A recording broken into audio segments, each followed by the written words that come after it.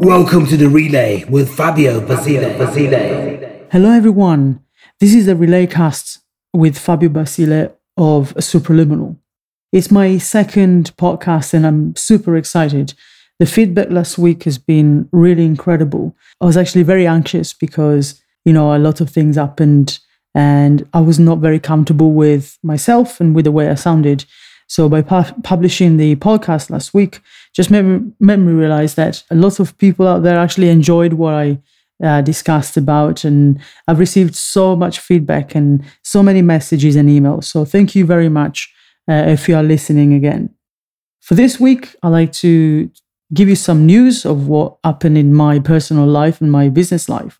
And that is that if you haven't read my article on supraliminal.co, quite a few things have changed with my business partner, Cassius. We split up now, unfortunately, or, fortunately in a way, we're very happy. We're still, very much close friends. But we decided for the best to experiment with something new. Cass actually decided to become almost a digital nomad and has been traveling around Europe, and he might be experimenting with other places, and he's also been learning a lot of design as well. And I'm really, really proud of him and all the process and all the progress that has made as well in just over a year. Really, really incredible stuff. For myself, I've launched a new company as well. I'm not publishing the name yet because I'm not really sure what I want to do with it. And last week, actually, I said about challenging myself, doing the blog posts, doing the podcasts were actually very big challenges for me. And I've also managed to launch a company in the same week for something that I've wanted to do for a long time, a kind of like a personal passion of mine. And I might stick to that over the next few months. And I will slowly publish things only if I'm comfortable with the results, and whatever I can make. I don't want to overpromise stuff, I don't want to show things online and then, not being able to achieve what I actually wanted to do. So yes, this was a massive, massive change in the past week. We decided to separate each other from Miklio. I'm now the executive director of the company, and I'm still doing the same stuff, working with clients that I love and working on projects that I really enjoy working with. I've actually signed up a few new contracts, which is amazing. And also being able to kind of budget things for my own projects in the future as well. So the theme of this week's podcast is actual lifestyle businesses. And I guess, I've been working in the design industry for 10 years or so now, and I always wanted to try something new. But my main focus for all this time has been about creating a kind of hybrid of development and design company, almost like an agency. I don't like the word agency so much, but it was kind of like that in my mind. So I would have a team of people working with me, providing development and design support. And then, the dream, working on amazing projects with amazing clients, making a lot of revenue in between and just having a lot of fun. Unfortunately, though, the reality has been really, really different. And what I realized is that while I do enjoy working with professionals around me, and while I really enjoy doing project management, strangely enough, I don't think I can settle for that kind of office lifestyle. Or even when I try to do it remotely, I don't think I can manage with all the stress of chasing after other people, like other professionals, either designers or developers, and working as a middleman between the two and between the client and the team as well. I feel that it brings in a lot of stress. Yes, it will bring in a lot of revenue as well. It is, a really challenging aspect of running a business. But because I feel that I cannot remove myself so much from doing design work, and I'm always kind of like a hands-on person, I'm never able to relax, and I'm never able to just say, hey, these designers are doing work for me. As long as they do great work, I don't care.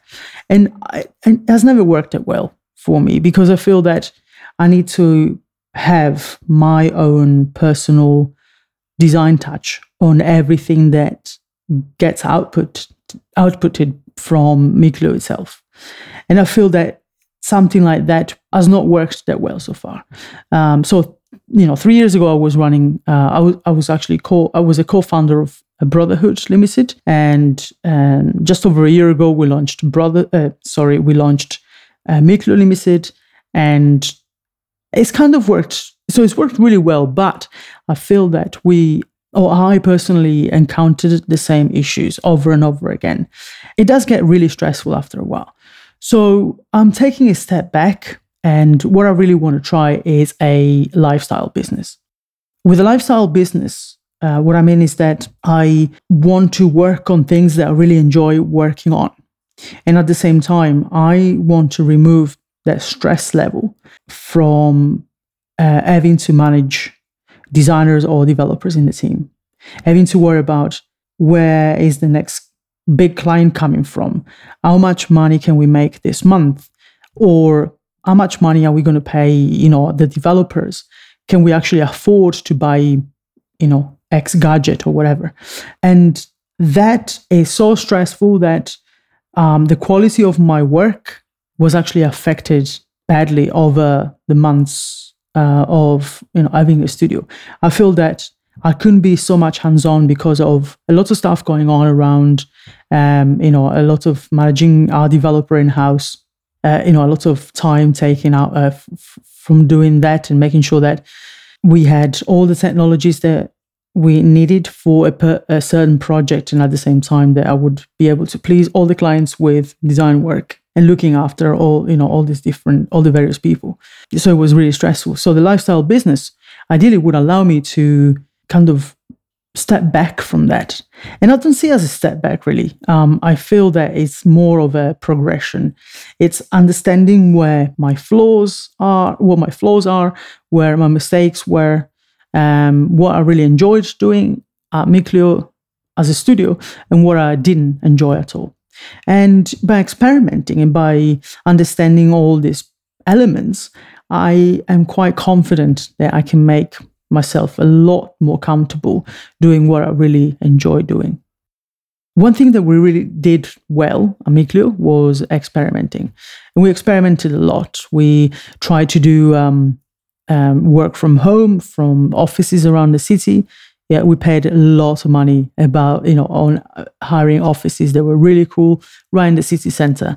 And they worked really well. We had a couple of meetings with clients, and, they were really impressed. We looked so much bigger than what we were.